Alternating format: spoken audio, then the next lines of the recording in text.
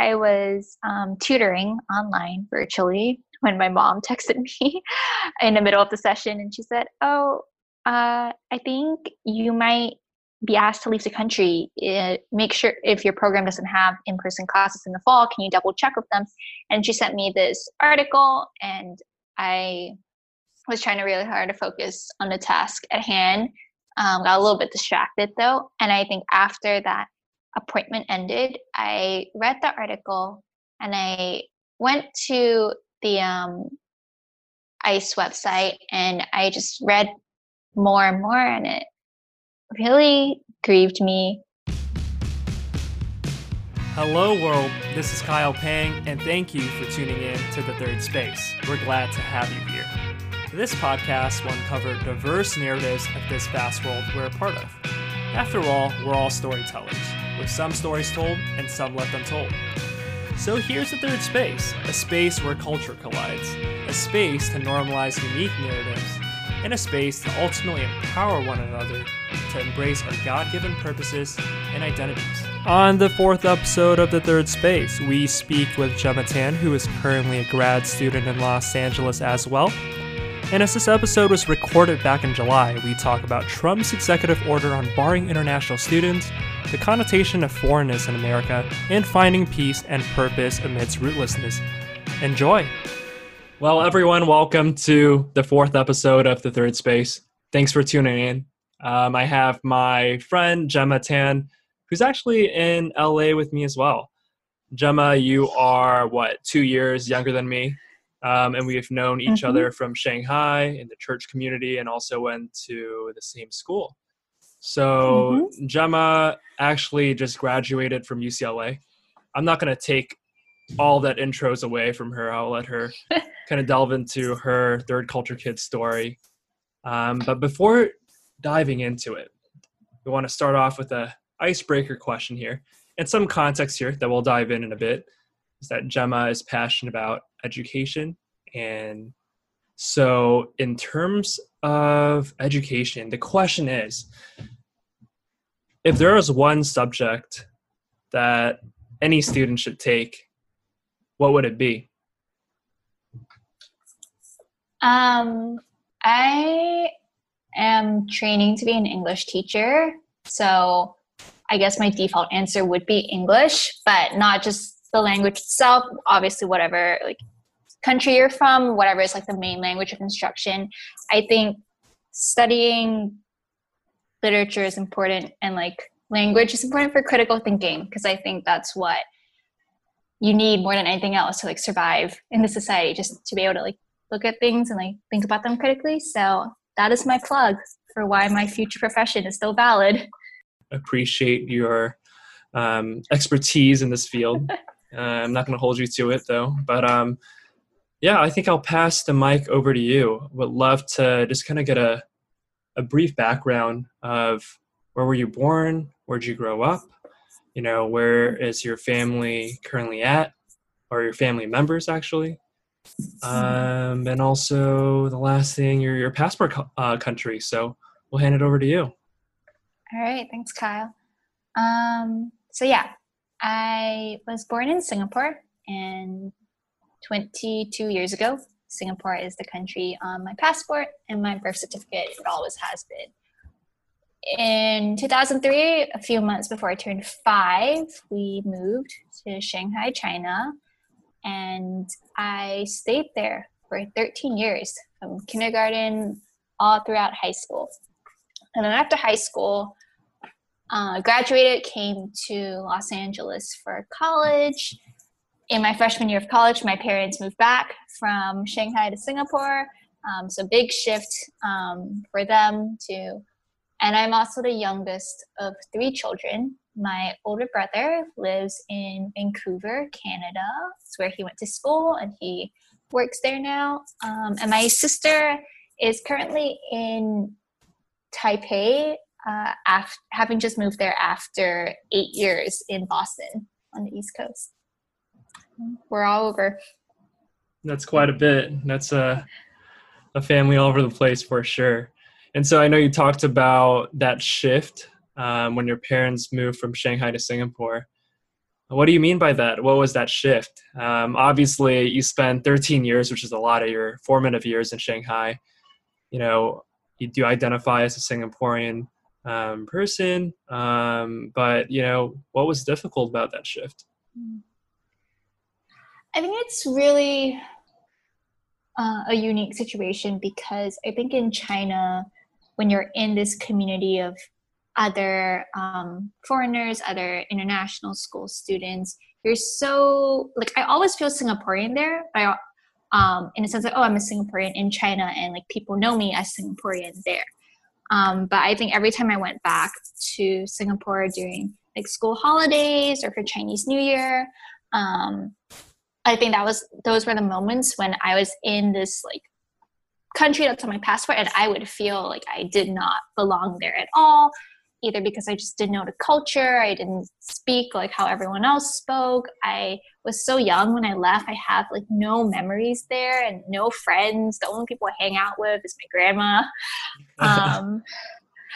And I think for me in college, this was spring of 2017, I think I was still just getting used to what being in America was like, and hearing my parents kind of just up and decide to go back home was very jarring, or it made me feel like this one place that I was so stable, which was Shanghai, or specifically like being a foreigner in Shanghai, just wasn't there anymore. Like I couldn't go back to it. I would have to like go back to my parents' home in Singapore, which is not a bad home at all, but it does not feel like home to me. It's my parents' home. Yeah. Right.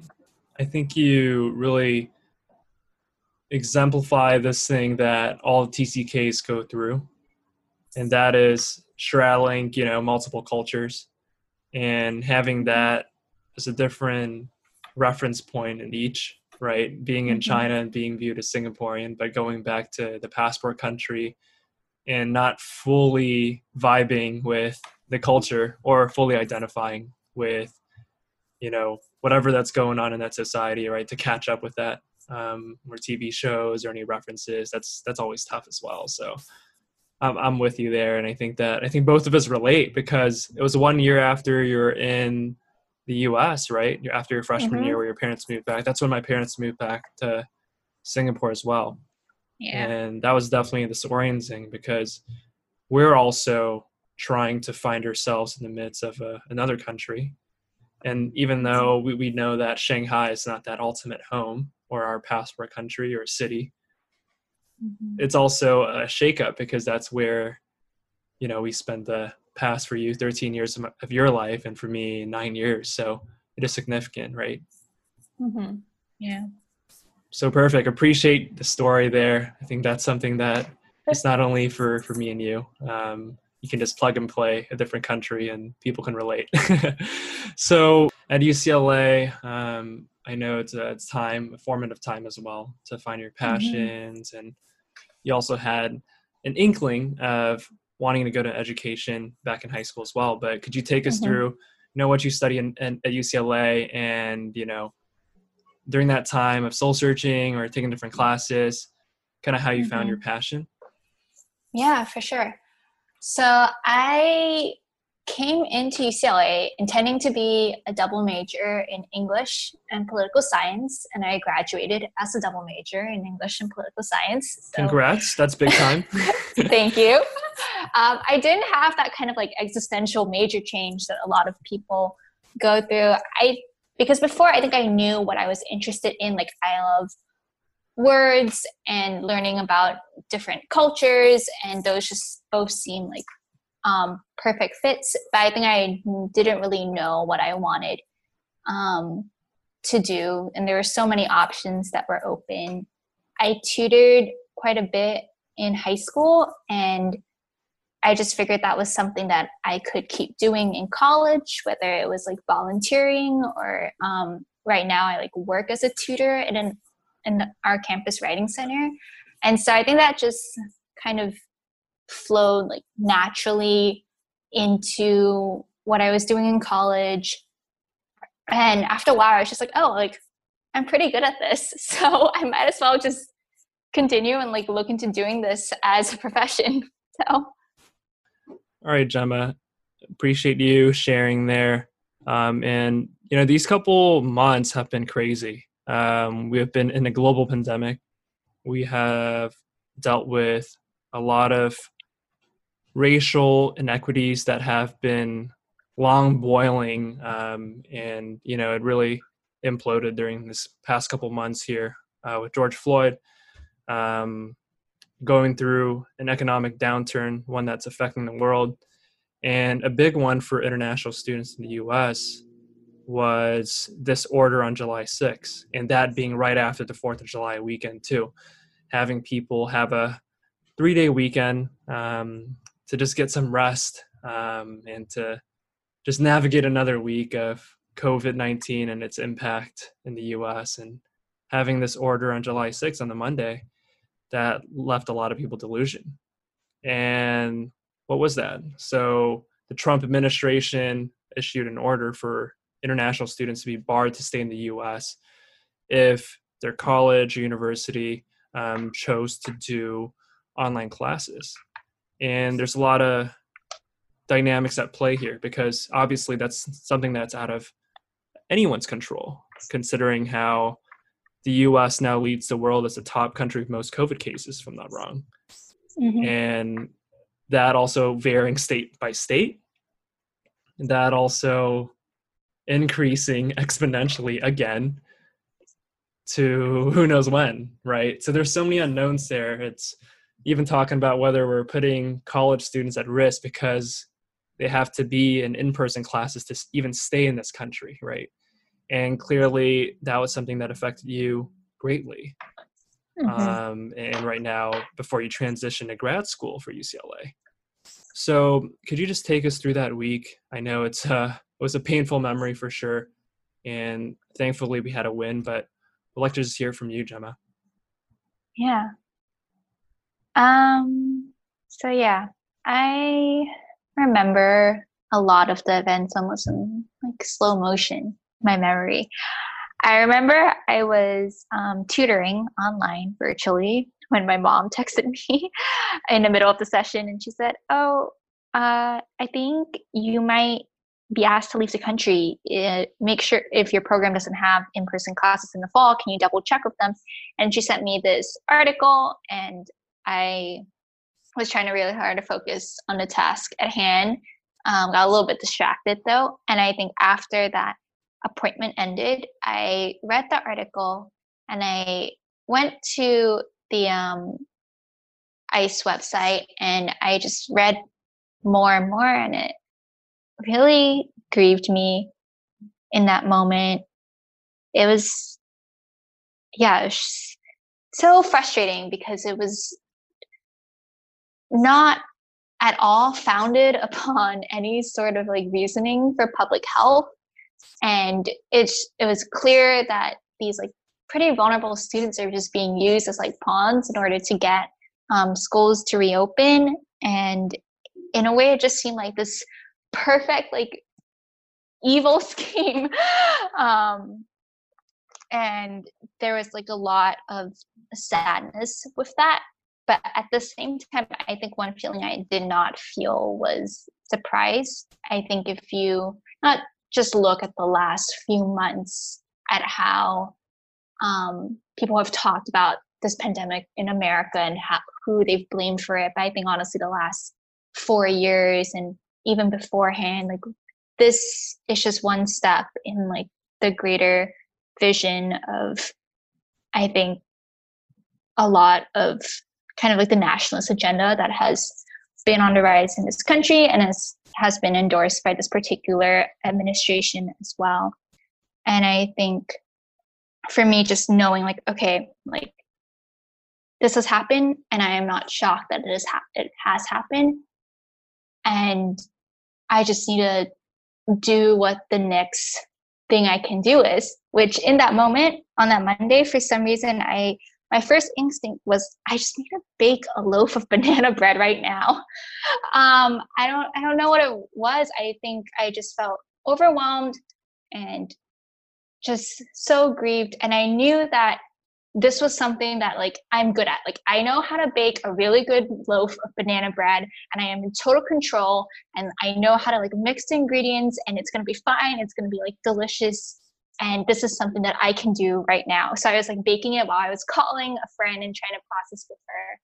But I think, yeah, just even throughout that week, all of the like turns in the journey, like first Harvard and MIT suing, and then the UC suing, and then my program director like emailed me to say, like don't worry, like your our teaching program is hybrid, so you can still stay, and even if it wasn't hybrid, we will still like find a way to like help you stay.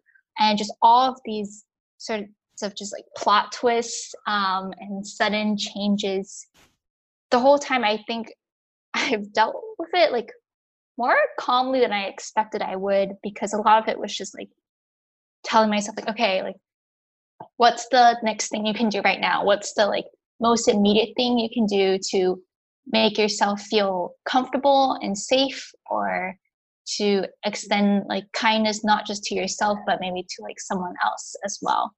And yeah, that was a crazy week. Yeah, I appreciate you sharing there. It was something that really caught everyone by surprise. Like you said, it's a series of plot twists. That it wasn't just students. It wasn't something that the government communicated to colleges and, educational institutions, but it was just something that came up on Monday, and everyone just figuring out what exactly this entail, and just the plethora of questions that came after too. State by state of education, in person, hybrid, online, what would count, what would not. And so it really is a roller coaster ride where it took, the schools to sue the government for change to be done. And I know that during this time, you did reflect a lot on what foreignness meant in the US. And this is something that we have studied, being in the Shanghai American School, going through an American education system, right? Foreignness was definitely talked about in high school. And it's something that I bet that you studied in college too. So what are your thoughts about that? I think that's such an interesting point that you bring up, because I think my whole life I've always felt foreign, in a sense that it was very obvious, like, oh, I'm a Singaporean in Shanghai. Like I go to this American international school. I definitely like am operating and breathing like opposite whatever the predominant culture is, not only like in my Western school, but also like out on like the streets when I'm surrounded by like mainland Chinese who like, they look at me and they like, if they can't already tell by the fact that I'm a little bit like darker than them, that I'm not from China, they can definitely tell when I like start talking in like really, really bad Mandarin. And I think in Singapore, that feeling of foreignness, like I said before, it's like a little bit more complex. It's like, okay, like you're supposed to belong to this culture, but you don't feel like you belong, and other people treat you as if you don't belong as well. And so I think I was just used to that growing up my whole life, and I knew that coming to America is going to be the same. Like I'm in this totally new country that I've never lived in before, and I am definitely going to be like operating like against whatever the predominant cultural current was. And what I think I didn't anticipate was that being foreign was something that might have been like celebrated, I think, in our like expat circles, or it might have been like tolerated in Singapore. But coming into America, I never realized how it could be something that could be like targeted or seen as something that's like inherently like wrong or bad, or the expectation being like, oh, you're not from here to gain like, favor or rank here in America. Like you have to like assimilate and like diminish your foreignness as much as possible. Right. And that was something that was just really difficult to adapt to, and something that I sometimes submitted to and sometimes had to like realize oh no, this is like wrong and I need to resist this. Yeah. Right. It's always a careful interplay between assimilation versus integration, right? To what Mm-hmm. extent do you adopt the host culture in the host country that you're in? And to what extent do you retain, your own cultural values? And, having, studied this cultural phenomenon in the US with my major of intercultural communication, I know Mm-hmm. America ranks really high on a country that expects immigrants to fully assimilate. Mm-hmm. And so it's definitely a very good point there. Foreignness is something that a lot of third culture kids have felt. And obviously we do see the world as more interconnected than the average person, having, dabbled in cultures here and there. Mm-hmm. However, I think when it comes to even being fully invested in a host country like yourself, right, engaging with the local culture and communities, the government can still have a stance that does not, that might not be fair at the time, especially in this administration more than others, unfortunately. And I think that it's really a symbolic move, right, to happen right after the 4th of July. Mm-hmm. And so this really makes me think of a quote that we have all, seen and read about in school. That's a historical quote by Martin Niemöller. And it's really this concept, like you talked about, Gemma, right? That foreignness was something that you dealt with when you're in the US. And, we talked about ICE, who really is the department that dealt a lot with undocumented immigrants, mostly after the Trump administration, right? But understanding that, maybe as an international student, it's a little safer, right? You're here legally on a visa, but you're definitely next on that line. And so it really makes me think about this quote by Niemöller, and it reads, "First they came for the socialists, and I did not speak out because I was not a socialist. Then they came for the trade unionists, and I did not speak out because I was not a trade unionist. Then they came for the Jews, and I did not speak out because I was not a Jew. Then they came for me, and there was no one left to speak for me." And that's such a powerful quote, as we think a lot about our own narratives, especially in a time of COVID, coupled with so many things going on at the same time. And in a way, all the human beings, in this world, as we're cooped up in houses too, we're kind of cocooning, right? Physically or mentally too, kind of trying to have some self-preservation. However, that on a grand scale leads to a society that only cares about the individual. And America being one of the most individualistic countries in the world, that's something that was seen during COVID. But I think you bring up a good point there in terms of foreignness, not to act when it directly affects you, but that you're cognizant of this process and this othering that unfortunately American culture has quite a bit of. And I think the second point there, Gemma, you made a great point, and it's something that we have discussed outside of this podcast, and that is this dynamic of foreignness and how that can have different connotations. A lot of TCKs we can relate to, whether being more of a business TCK where our parents, I think that was the same for you too, had a Western company, right, expanding into Eastern or Chinese markets, and us being a product of that, having the ability to move to another country for better or for worse, and to kind of be seen as someone who would expand, someone who would save the company in a way to bring immense value. And that's how the term expat was coined, right? At the same time, we have the word immigrant. Technically, our parents and our family were immigrants to an extent in China. I mean, we're in there to settle, but we're not from there. However, when we look at immigration of a term, the connotation definitely is not as positive. We see that being associated with the problem of overpopulation, of not reserving, enough spots or jobs for the citizens. And we see that as kind of a brush of, or a clashing of cultures there as well. And so that's something that we definitely saw in the U.S. with,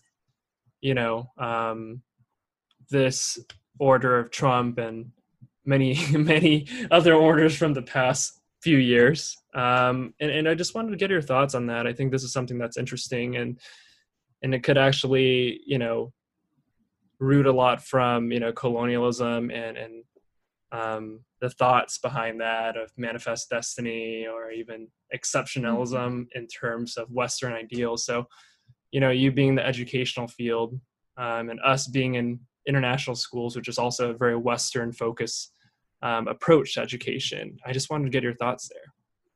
There's definitely a lot to unpack, but I think just in my short 4 years here and kind of a lot of what I've observed along the way, a lot of these kinds of, xenophobic, like anti immigration sentiments are rooted a lot in fear. And that fear a lot of times comes from like scarcity, like, oh, like if this person gets something, like I'm going to like lose out. If this like foreigner gets a job or a seat at this, elite university, then like my own children are going to lose out. And I think that fear is not like true at all, because I think there's a quote out there somewhere that says like, oh, like I forget who says it, but it's like, oh, my liberation is like bound up in yours. And I think growing up kind of, cross-culturally and being able to make those connections between like Singapore and China, and especially also in like our school where like almost all of my friends were like from a different country than me, like realizing like, oh, like we are all different and we have to like work together, but like we succeed and go so much further together than we would like apart. Yes. And maybe it's also some of that like Asian like collectivism, like, right, informing that mindset too. And there are certainly like faults with it, but I think there's just so much beauty too, because then you come into like a situation where like this idea of like competition for like resources or jobs, or a bed in a hospital gets so amplified in a situation like the pandemic that we're in right now. And I think we can like clearly see like, oh, it's not like we're all going to lose if like we have this mindset of like scarcity and fear of like the unknown and the other. Yeah, I think there's two great points there. It's funny. I actually spoke to this German guy that lives in India, and him being from Germany and moving to India, and his wife being Indian. He was telling me that he's been learning that there's really two sects of people, right?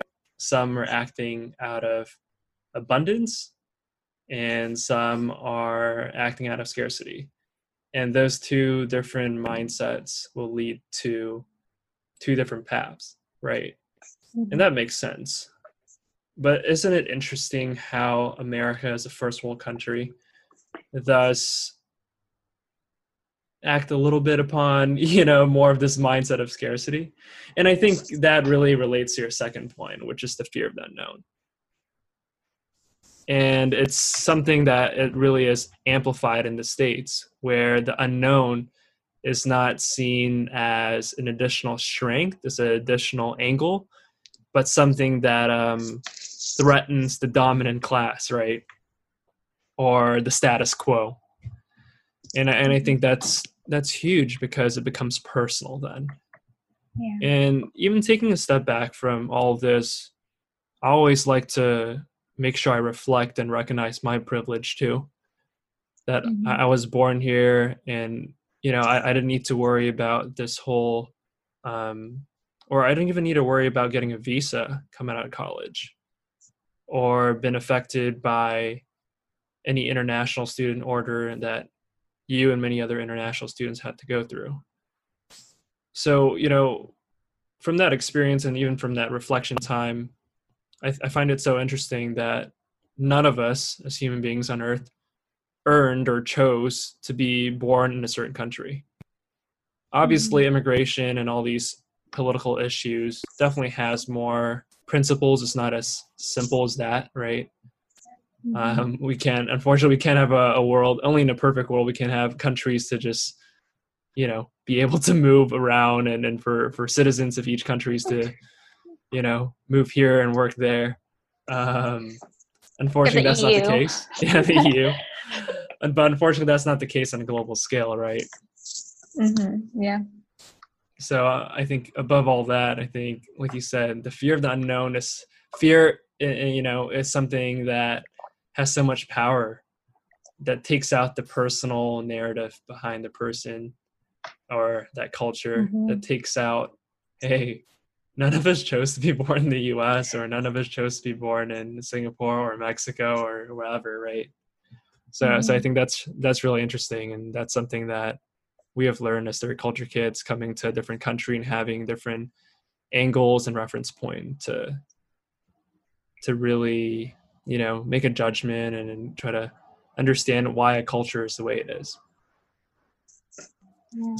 So here, I think it's a perfect segue.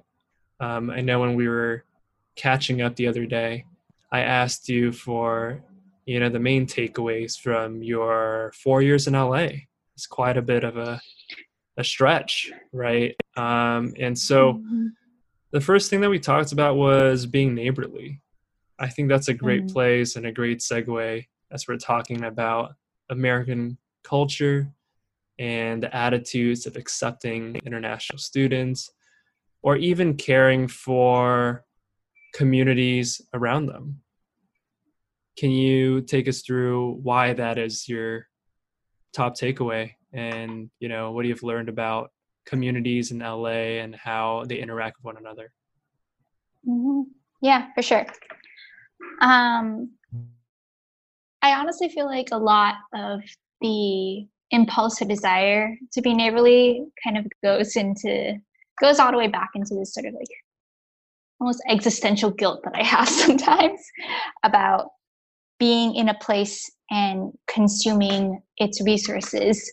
And I think I felt that sometimes in like Shanghai, when it was like, oh, I'm here getting this, like living in this like super privileged elite life. Yeah. And I lived in the city, so I was like somewhat like more, I think, more exposed or less sheltered than maybe other people were. But I think I was still definitely like very, very much like a life that was almost segregated from like mainland Chinese people, or just the realities of life in China sometimes. And I think I felt that too when I like moved to the States, and I was like, I am taking the resources of this like awesome public university, and what do I have to show for it?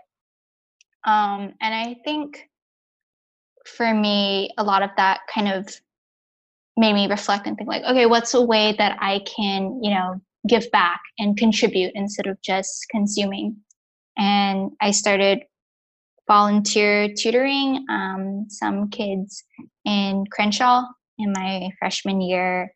I honestly, it was through a campus organization. I just joined it because I wanted to make friends and I knew that tutoring was something I was good at. But I think just growing to get to know and like build those relationships with these families in the South Central area, it's inevitable that you like grow to care for them, that you form like a bond, that you realize that there's nothing different between me in like Westwood, top 5 most expensive zip code in America, and someone who, by virtue of like redlining and the freeway, just doesn't have access to the same level of educational opportunities or even job opportunities as I do, and yet they live like 5 or 6 miles away.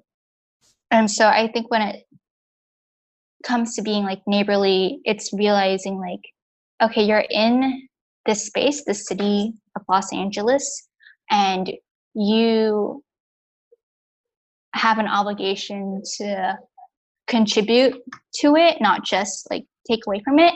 And you also have that obligation to like leave this place better than when you found it. So I think that hits home. Looking back, right, I was living in the bubble, and now I'm someone who hates living in bubbles. But living in China, I didn't even have a single Chinese friend, and I knew that I'm not the only one too. We kind of just hung out in our international communities, and unlike you who lived in the city, I lived in the international community part of Shanghai where all the international schools were, and all the international folks were living.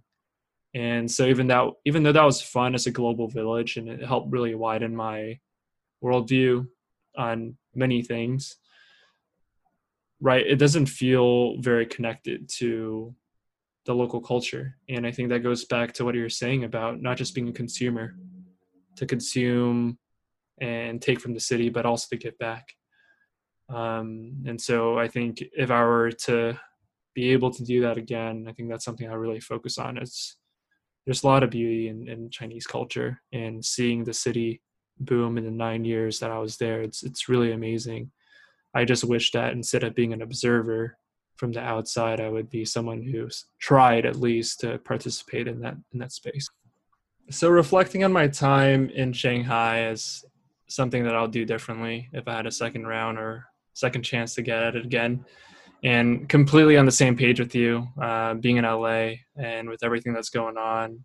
And also America being my passport country, it's really, I think it's important for me to play my role. And so I guess a question for you, as I think a lot of TCKs can relate to that, being maybe at university in a country that's not their passport, where perhaps they can, have direct impact, like voting, for instance, or having a political say. How would you recommend TCKs to get plugged into their communities? As we're definitely people that can adapt, people that can plan routes and uproot pretty easily. But how do you recommend them getting involved? I think if people are searching for a way to be part of their community and to contribute to it, it sounds like too simple to be true, but I think it really is to start where you are and to use what you have. I think every community has different needs, whether, they need someone to help tutor children, or maybe to like pick up trash off the side of the road, or whatever it is. And I think every individual also has different strengths. And I do think too, as the TCK population is one of just incredibly like culturally literate and open-minded individuals, like one great strength might even just being able to connect different groups of people and speak up for people who like may not have like access to other like more privileged groups as well. And I think you just got to look for opportunities and like niches where you can use your own strengths to the maximum like benefit of the people around you. But I definitely like guarantee you, like if you took a good look around, you will see like all of the like needs that are there and all of the like ways where you can like help step in, even for just a little bit. On that note that you brought up about like political things, so like not being able to vote and all of that stuff, I think one way for me, as I would say I'm a politically active person who has never had the opportunity to vote in her life. But one kind of like mechanism I found that works for me is calling representatives and like Congress persons here in America, because you don't even need to be a citizen to do that. You don't even need to reside in that congressperson's district to be able to call them. But that's just one way that's like, okay, I have a voice. I have a pretty good command of English. I have, a cell phone service that lets me make as many calls as I want. Like I can use that on behalf of things that like I care about or things that affect my community, like whether or not they affect me. And so that's just one thing. Yeah. Yeah, thanks for that. I think that's super helpful. And I love the point about the TCK community being one that is cultural literate and to be able to relate and kind of just see people as people.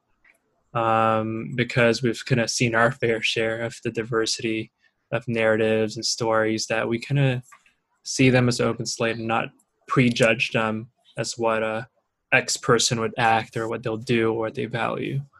And I think that one thing that comes to mind for me that one of my professors talked about when I asked him, "What's your greatest takeaway, professor?" And he was saying that human beings are destined for greatness. And greatness can come from, curing cancer, right? Something that really solves a big need on a global scale, or just being there, present with your friend who lost a loved one. And I really like that frame of view, as a lot of times it's tough, right, for TCKs, especially if you're bouncing around here and there, or you have this whole international student ordeal that we just went through, that we ultimately realized, like, wow, there's so many things out of our control that could actually make me leave this country, a place where I have been investing in like you have. But to truly understand that, being a part of the culture, giving back, does not need to be of something that, influence everyone on a grand scale. It can just be that person, your neighbor, right? Going back to this whole theme of neighborly. I guess I do have a follow-up question here. As some TCKs move more than others, whether they're still, following their parents or they run into different constrictions, how do you recommend, or what pieces of advice do you have for TCKs that move a lot when they're thinking, man, if I get invested here, I'm not sure if I can fully see it through? Yeah, that's such a big struggle, because it's also just it can be so heartbreaking sometimes, like when you get uprooted yet again. Right. But I think that's something I've also considered a lot when I think about my time in America and just the uncertainty of, how long I can stay here, how long I want to or hope to stay here.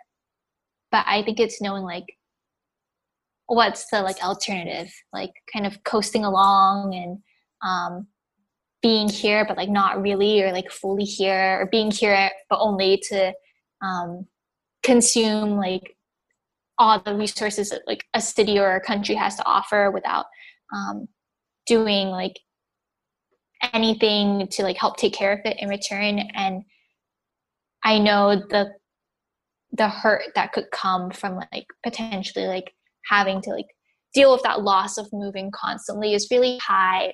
But I feel like the benefit that you get, just that feeling of like, being part of a community and contributing to it, however long that feeling lasts, however like fleeting or impermanent it may be, I think it's still like worth the risk that you take to invest in it. Yeah, and I think sometimes that's just life, right? We're able to just plant the seed, but we might not see the whole plant grow, and that's okay. Mm-hmm. But I think we're just doing our part, and having a positive attitude there. That's just not just outcome driven, but rather being present and having that impact transcend the full outcome of it. So I think you also did touch upon a dynamic of TCKs, and that is this fragmented identity versus a whole identity, compared to someone who, let's say, is born and raised in LA, went to UC and came back to LA to work, right? Mm-hmm. That's something that a lot of TCKs do not have. And it is a struggle in itself, right? And I know you shared that, of not understanding or not fully planning it out in your life. Oh, this is how much time I would like to be in LA, but there's so many external factors that are there as well. And so that being a big question mark for TCKs outside of their passport country, how do you keep yourself at ease? How do you find peace in all the moving pieces. Yeah. I think the big thing, like the most important big thing is mental. It's reminding myself that like, okay, even if I'm like, I do this role in Singapore where I'm the youngest of like all of the children and all of the grandchildren, and I am like this kind of outsider role there, or compared to that, whatever sort of hat that I put on in like China, where I am this like privileged foreigner. Then I come here to America where I'm this like not very privileged foreigner. All of those identities I need to remind myself are like true at the same time. They can all coexist and they're all a part of me. And no, some might be more pronounced when I'm in a certain like country or city compared to other parts, but that doesn't make any of the other parts like any less true. So I think just reminding myself of that is kind of a talk or a battle that I need to have like sometimes every day, you know? Yeah, just the fact that all of these parts of me are valid. And I think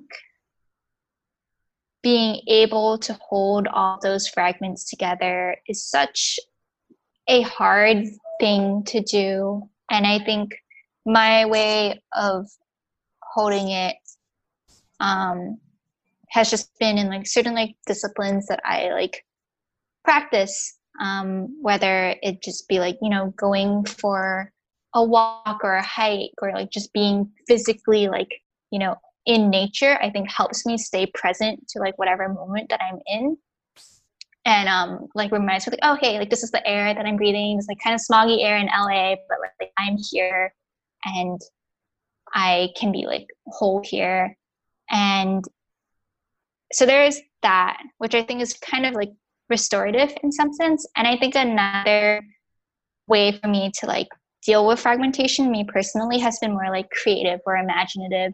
And for me, that happens a lot in terms of like writing, and whether it's like fiction or nonfiction, that's just always been a way that I've been able to like make sense of this idea of like, you know, cultural or like spiritual fragmentation. And yeah, so those are the things that work for me. But I think different people have different like, yeah, like ways to cope. But I think it's whatever just like makes you feel like whole and like, you know, connected to yourself and to your like physical body and to just the place that you're in. Yeah. No, I think those are two great comment threads that we can all apply in a different way. The first being understanding that it's okay to be different. Like you said, understanding that it's okay to be fragmented without having one dominant culture like the rest. And I think a lot of times, you know, I fell into this, you know, going back to America as a place of assimilation. I fell into that when I first came back to LA for college, where I just wanted to be an average Joe, but I couldn't slip by, especially with my birthplace being in LA and having a good portion of people at Pepperdine, where I went to school, be from LA. And when I say, oh, you know, I was born in Torrance, so ask me which high school I went to, and I'm like, dang, they're going to get me, and I got to go explain this whole thing that I was born here. I grew up in Singapore and Shanghai, and then you get othered again, right? And I think it's only till I studied abroad in Germany where I really saw that, wait, this is a strength, and this is something I shouldn't negate. I should be proud of it. So I think that goes back to this fragmented aspect where, yeah, we can adapt, we can code switch, we can relate to different people. And that in itself, the difference is the strength, that we don't need to be, you know, choose a black and white answer. So I think that's a great point there. And I think for a lot of TCKs out there, a lot of times we don't hear that affirmation that's okay to be different. A lot of times we feel that, oh, we're weird, we're the odd one out, we're a freak. So to all the third culture kid out there that's still figuring it out, you're unique, and that's for a purpose. And I think it's through that affirmation, that self-talk, or even from good friends or family to say, hey, you have a purpose, and your identity is not by mistake. And through that, I think human beings were able to perform and really tap into what you're saying, right? The outlet, right? For me to say, I have a purpose and identity in this time in LA, even though if I don't know how long I'm going to be here, the small or big stuff, right? But I'm able to recognize that, validate myself, and through that, understanding my outlet. Like you said, whether it's yours of going into nature or writing or getting those creative juices flowing, right? That outlet is key. So I think that's a great encouragement point to TCKs out there, to know that they're seen, to know that they're not weird or the odd one out. But through that is this really strength through that difference and that compilation of cultures to influence whatever they touch, whatever passions they have. Perfect. So last final thought, always like to end the podcast with a takeaway, a good nugget for people listening. I think you being an international student and having navigated this crazy time of just back-to-back roller coaster rides, honestly, what advice would you give, someone who is, I guess it doesn't need to be specific to come into the US, but I guess that's your reference point. What advice would you give to someone who is going back to their passport country for college?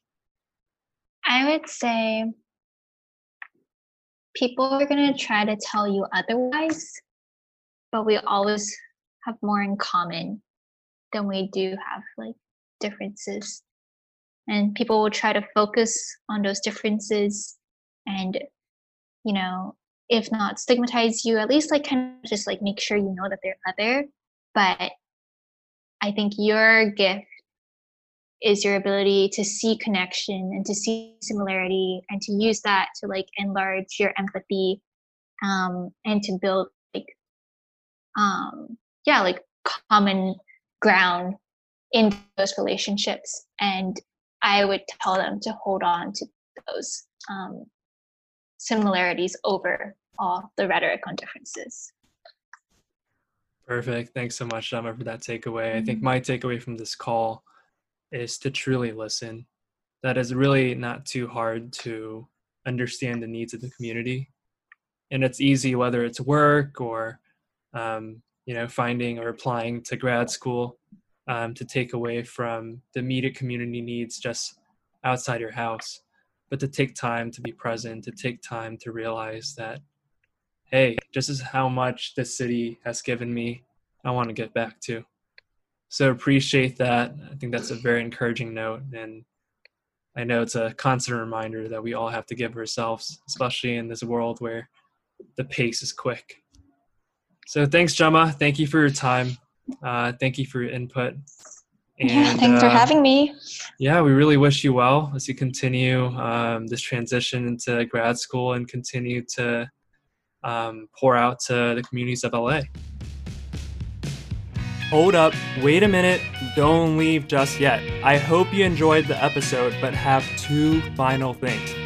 First, thank you so much for being a part of this journey with The Third Space. I appreciate you. Number two, this podcast is only the start of the conversation. Have any thoughts or takeaways? I want to hear from you. So engage with us on Facebook and Instagram at third.culturespace. I hope to see you there and stay tuned for the next episode. Peace.